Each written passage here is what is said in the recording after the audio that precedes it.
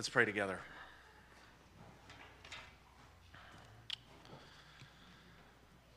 Father, we ask that you would teach us now what you created the world to be, how you have accomplished redemption, who we are as the church, that we might know you. Lord, we pray that you would work through your word, that we might know you. And we ask it in Christ's name. Amen. Well, 2 weeks ago, we started into Exodus 25 through 31, and it was my plan to try to get through that whole section of text, and we did not achieve that goal. So we're going to pick up today in Exodus chapter 29, verse 42. And I just want to briefly make some comments here about why this passage is here. Why do we have in Exodus 25 through 32 instructions for the building of Israel's tabernacle? Before I offer my thoughts on that, let me just briefly summarize what we see so far in the book of Exodus. The first two chapters really introduce us to Moses and to the plight of the people of Israel in slavery in Egypt. And then chapters 3 through 19, it's almost from Sinai to Sinai. In Exodus chapter 3, Moses is shepherding the flock of his father, and he comes to Mount Sinai, Mount Horeb, the mountain of God, and God appears to him in the burning bush, and he tells him that he's to bring Israel out of Egypt, and the sign that he will achieve that purpose is that they will worship God on this mountain. And then follow going down into Egypt and announcing to Pharaoh that he's to let the people go, and then follow the plagues and the Passover and the Red Sea crossing. And then they get out into the wilderness and they have nothing to eat, and the Lord provides manna from heaven and quail and water from the rock. And then they arrive at Mount Sinai. And so you go from Sinai to Sinai in Exodus 3 through 19. And then the Lord comes down on Mount Sinai and speaks the Ten Commandments in Exodus chapter 20. And then Moses goes up onto the mountain and stays there for 40 days. And we're still in that period, in this 40-day period where Moses is receiving instruction. And Moses gets the instruction. He comes down off the mountain. He reads the book of the covenant to the people. And all that material is in Exodus 21 through 24. And then he goes back up on the mountain. And we read in Exodus chapter 24, verse 12, the Lord said to Moses, "Come up to me on the mountain and wait there, that I may give you the tablets of stone." And then at the end of this passage, at the end of chapter 31, in 31:18, he gave to Moses, when he had finished speaking with him on the mountain, on Mount Sinai, the two tablets of the testimony, tablets of stone, written with the finger of God. Right after that, in Exodus 24, in Exodus 24:16, we read, "The glory of the Lord dwelt on Mount Sinai, and the cloud covered it 6 days. And on the 7th day, he called to Moses out of the midst of the cloud." This glory cloud is going to be significant for what we're going to see in Exodus chapter 30. And it's also significant that the Lord begins to speak to Moses on the 7th day.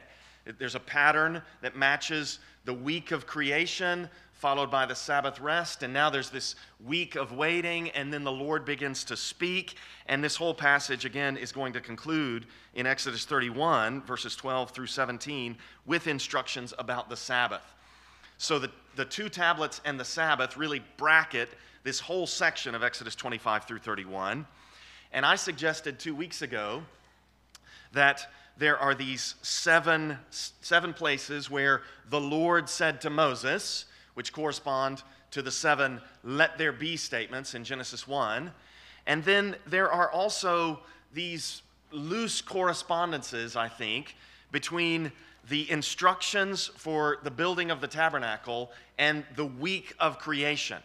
And that's going to culminate not only in the priests that we started reading about, who would correspond to the making of the man and the woman on day 6, but also to Bezalel and Aholiab, these figures that we're going to read about in Exodus 31, who are filled with wisdom for the making of these things that they've received instructions for. And then this creation week, if you will, of instructions for the tabernacle is completed with those instructions for the Sabbath in Exodus 31.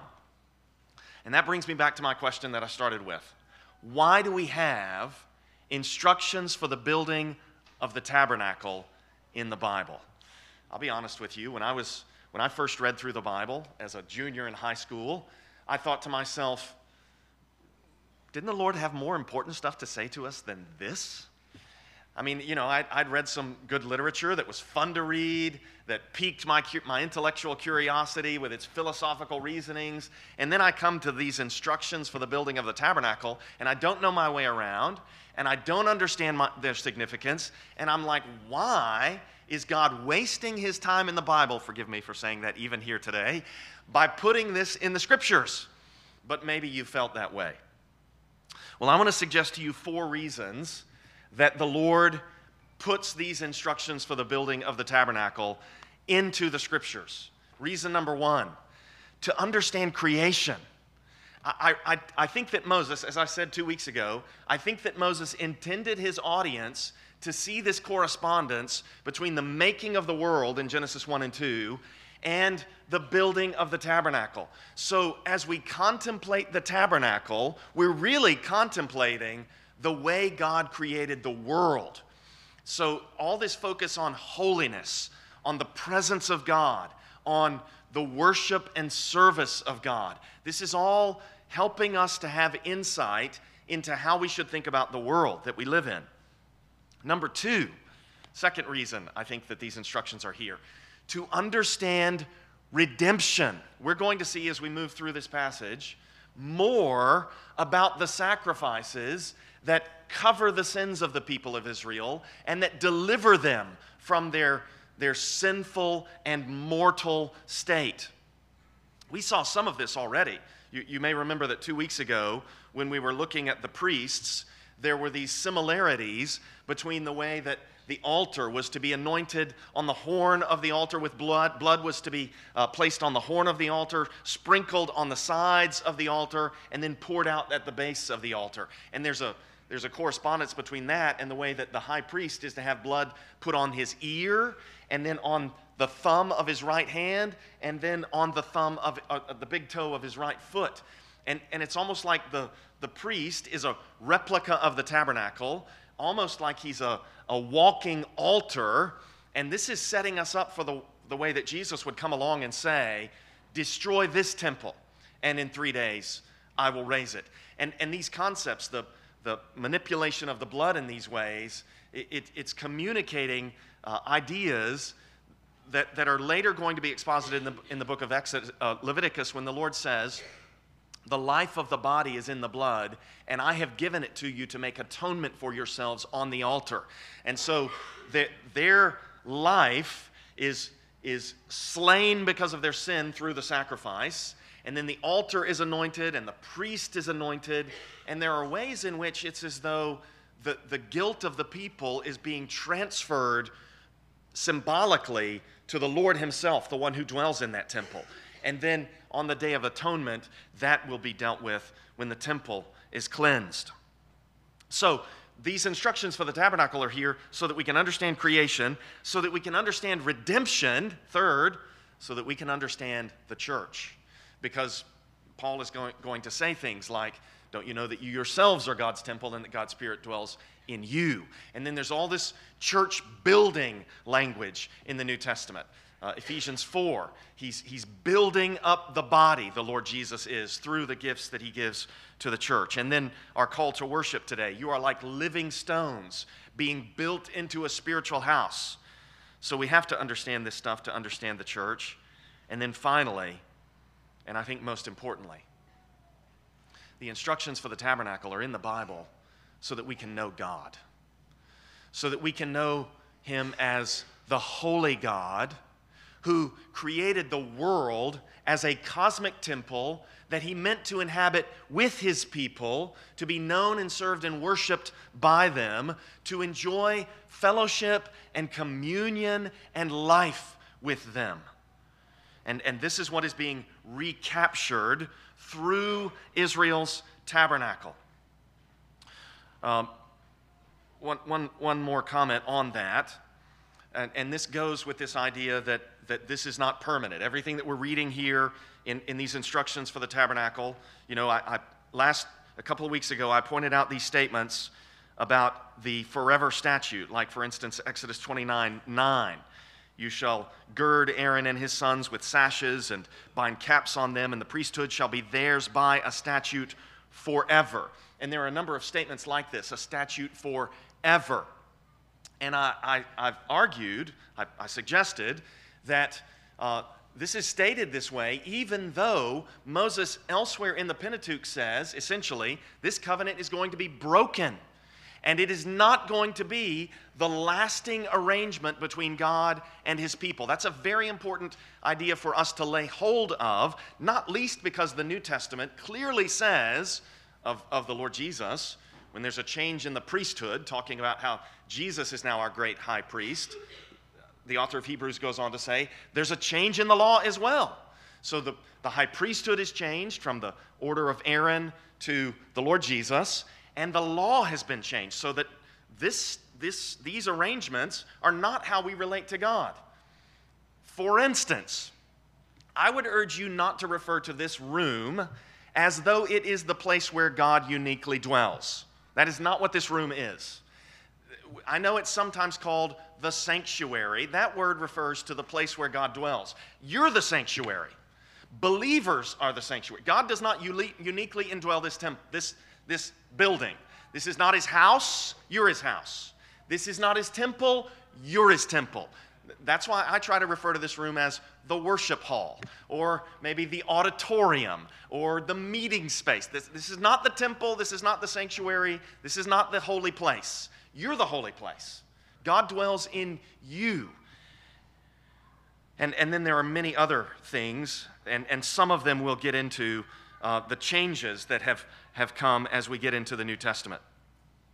Let me read you a statement from this book by Roy Gain entitled Cult and Character. It's on the offerings and the sacrifices mainly pertaining to the book of Leviticus, but I think this really captures what's going on in the tabernacle and later in the temple and through the whole sacrificial system, some of which we're reading about here. Roy Gain writes, behind the veil of the ancient Israelite cultic system, he's just referring to the whole system that's put in place in Exodus and Numbers and Leviticus. Behind the veil of the ancient Israelite cultic system is Yahweh's role as Israel's king and judge.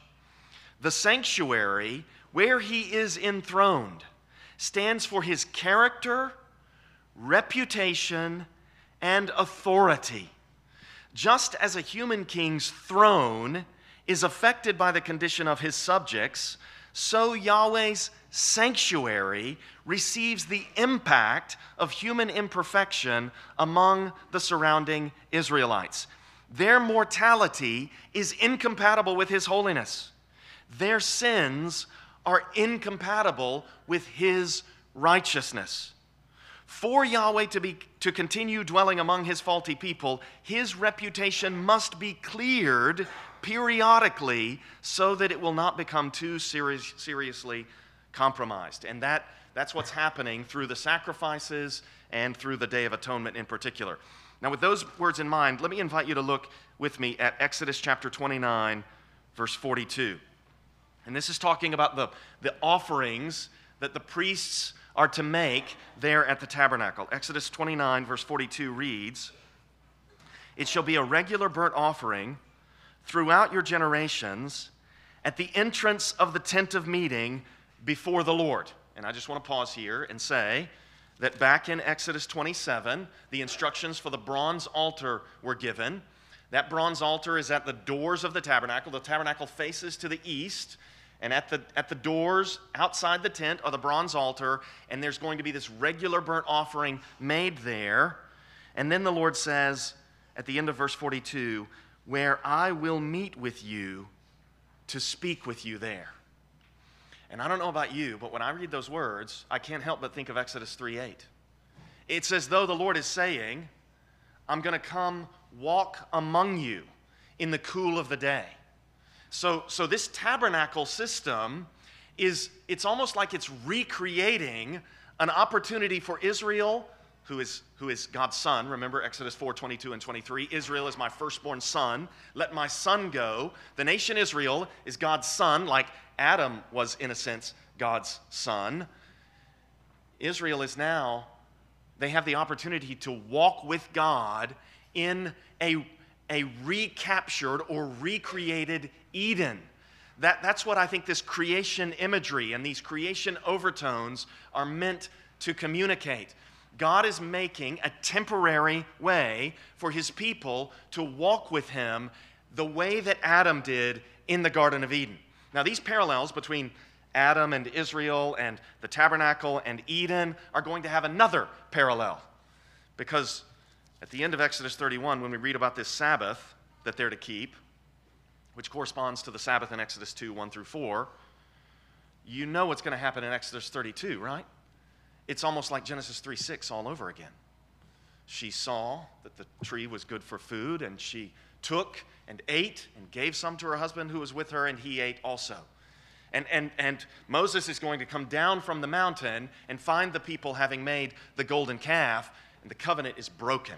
And the new Adam has transgressed in the new Eden in the same way that the first Adam transgressed in the original creation.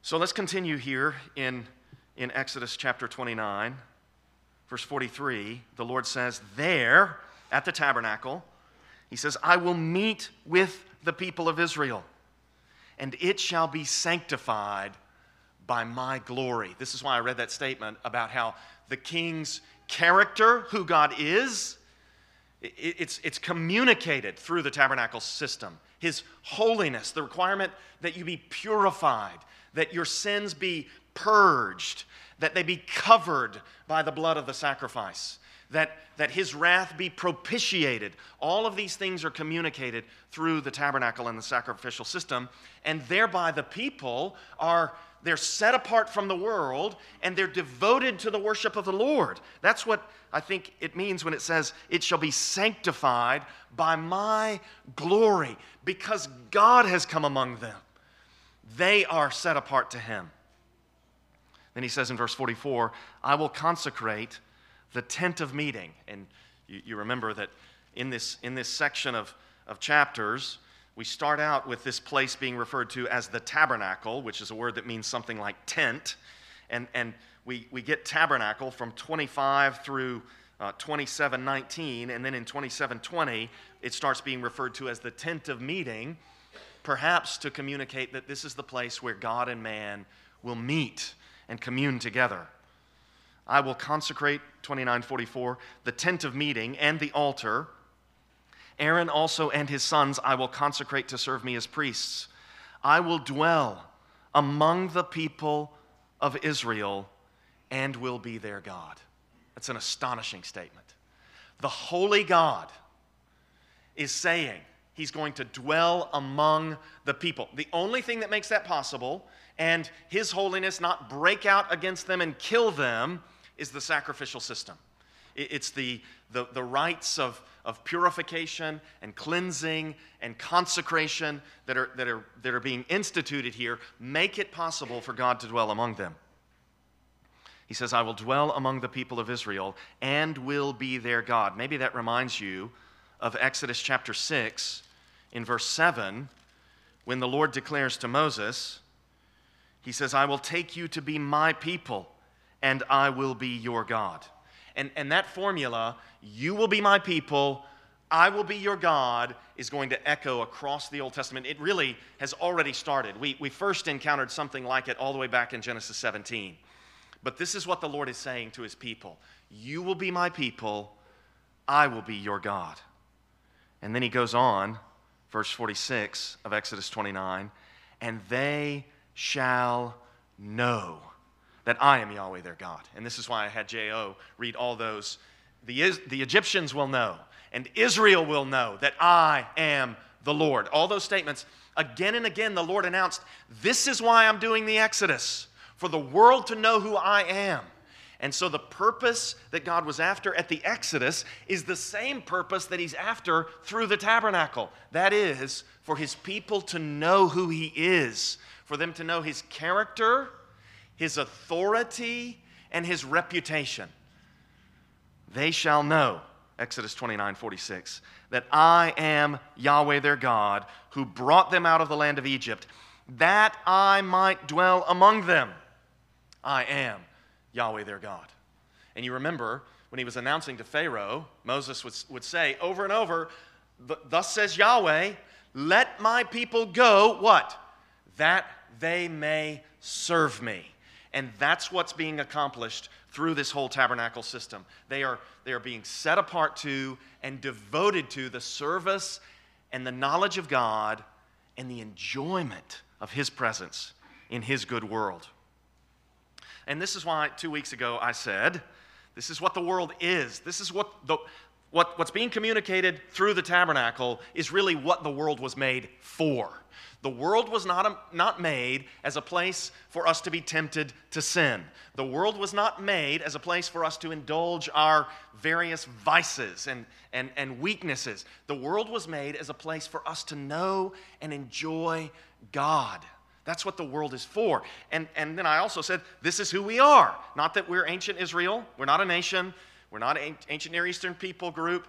No, we are the people of God. We're people who were made to know and enjoy and walk with him. Okay, so there's the goal and the purpose of the tabernacle system. And then we read about this altar of incense in chapter 30.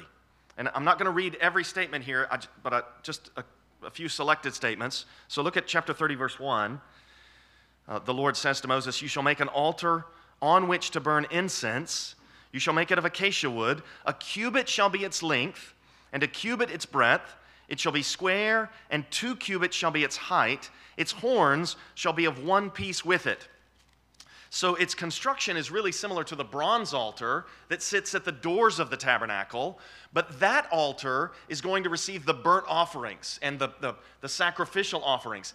And that one, you may remember from 27:1, is 5 cubits long and 5 cubits broad and 3 cubits high. So this is a smaller one, 1 cubit wide, 1 cubit long, and what did it say, 2 cubits high. But this one also has horns. That one was covered with bronze. This one is in the holy place, and so it's covered with gold. So you have this smaller altar inside the holy place, and this one is for burning incense. Look at verse 7. Well, notice the end of verse 6. You shall put it in front of the veil that is above the ark of the testimony, in front of the mercy seat that is above the testimony, where I will meet with you. And so it seems that when you go into the holy place, as you move westward, which would take you in the opposite direction that Adam and Eve went when they exited Eden, right? They exit Eden to the east. Well, now only the priest is allowed to enter the holy place, and he's moving west. It's almost like he's moving back into Eden. And only the high priest is allowed to go behind the veil into the Holy of Holies, and only on the Day of Atonement.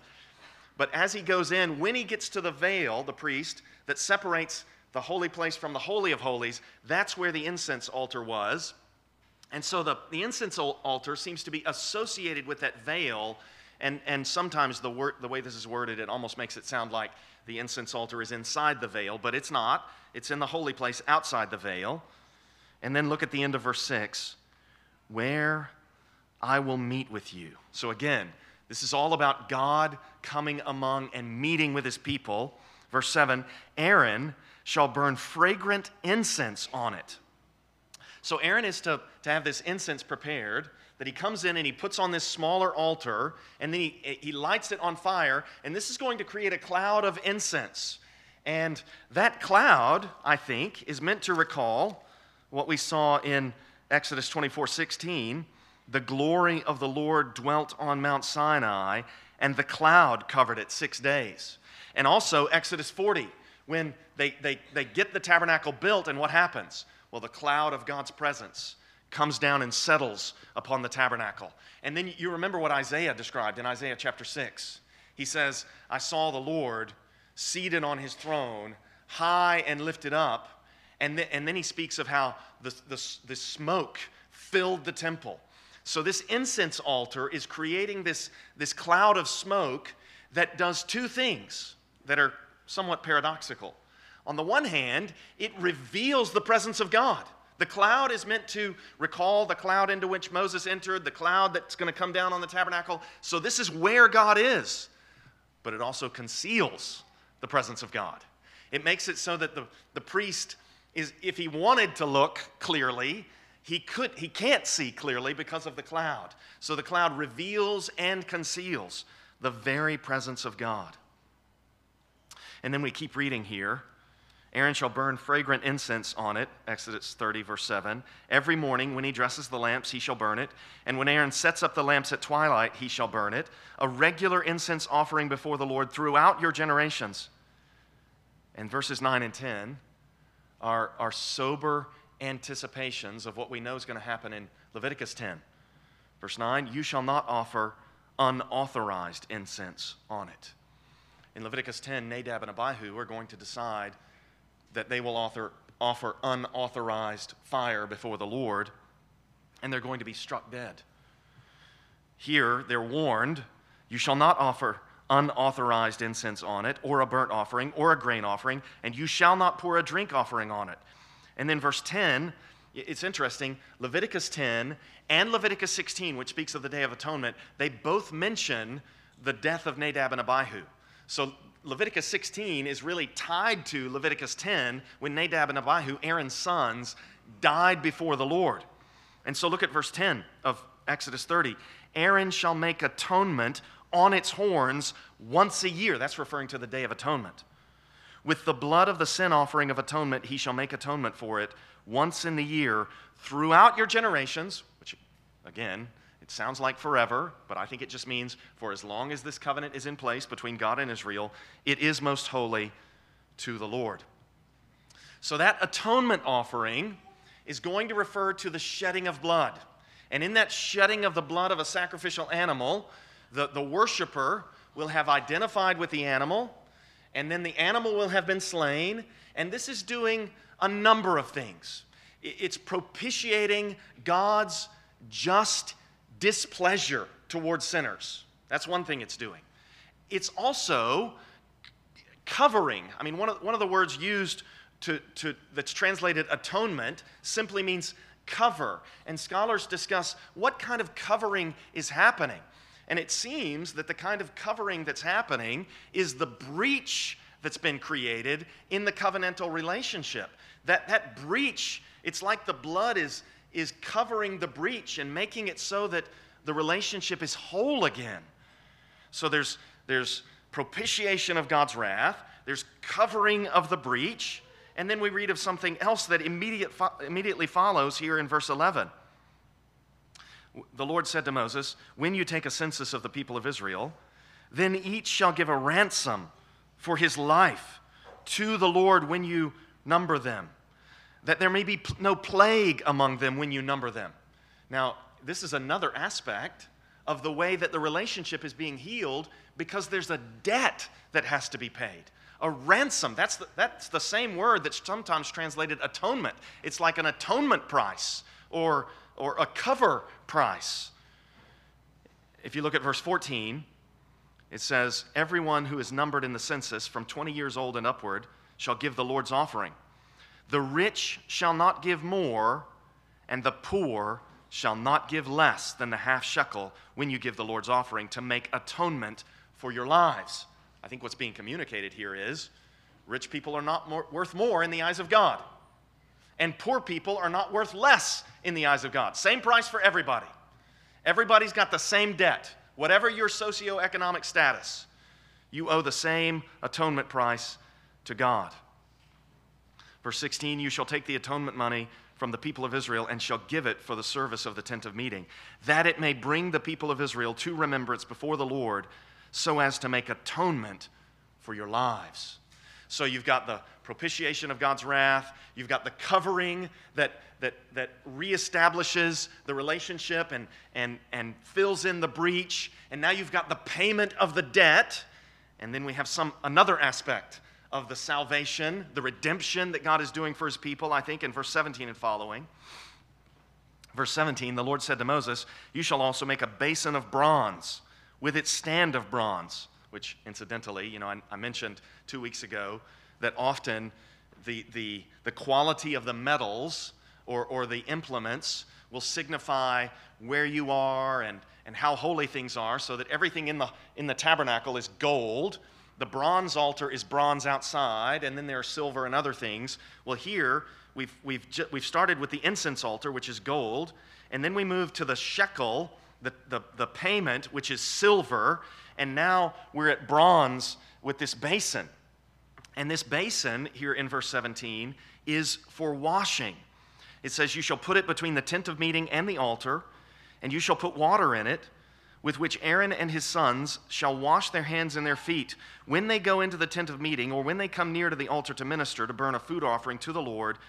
They shall wash with water so that they may not die." I think the point here is, as the priests enter into the presence of God, they have to be clean, which is another aspect of redemption, isn't it? It's not just the propitiation of God's wrath. It's not just the filling in of the breach in the relationship. It's not just the payment of the debt. It's also cleansing so that you're pure as you enter into the presence of God. Verse 21, "They shall wash their hands and their feet so that they may not die." That's stated twice. "It shall be a statute forever to them, even to him and to his offspring throughout their generations." Well, once again, we're not going to finish this passage today. I'm not going to go over long. I just want to make a final comment about the anointing oil here, and I'm not going to read through this whole section. I just want to draw your attention in verses 22 and following to words like finest spices in verse 23, liquid myrrh, and then at the end of verse 24, oil. Verse 25, anointing oil. And then, and so what's to be anointed here? They're to take these finest spices and the oil, and they're to create this anointing oil that is to be holy for the use of the tabernacle. Only the tabernacle is to be anointed with this oil, and then only Aaron and his sons, the priests, are to be anointed. Look at verse 29. This is speaking of the implements used in worship. "You shall consecrate them that they may be most holy. Whatever touches them will become holy. You shall anoint Aaron and his sons and consecrate them that they may serve me as priests."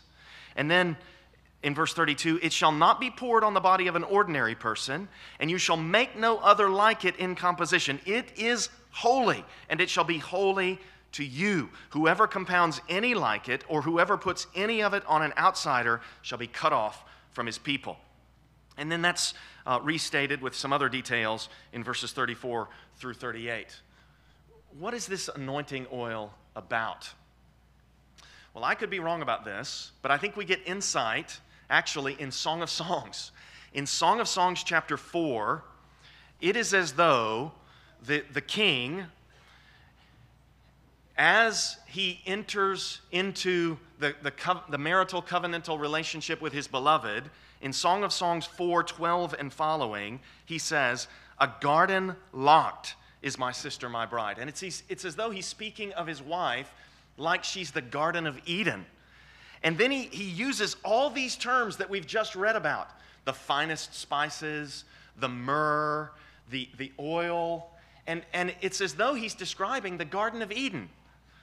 Song of Songs 4, I'll just read verse 13. "Your shoots are an orchard of pomegranates with all choicest fruits, henna with nard and saffron, calamus and cinnamon, with all trees of frankincense, myrrh and aloes, with all choice spices." And so it's as though he's describing the consummation of the covenant with his wife, as though man and woman are once again naked and unashamed in the presence of God in the Garden of Eden, and you have all of these wonderful spices and fragrant trees and flowing oils. So back to the anointing oil, what's that about? I think it's about Eden. I think that the tabernacle was to be anointed this way because it was supposed to smell like Eden. The priest was to be anointed this way because he was like Adam in the garden. So God's holy place is a place of fragrance, a place of beauty and glory, a place of purity and holiness, a place where the relationship is whole, unbroken. That's what is being communicated through these instructions for the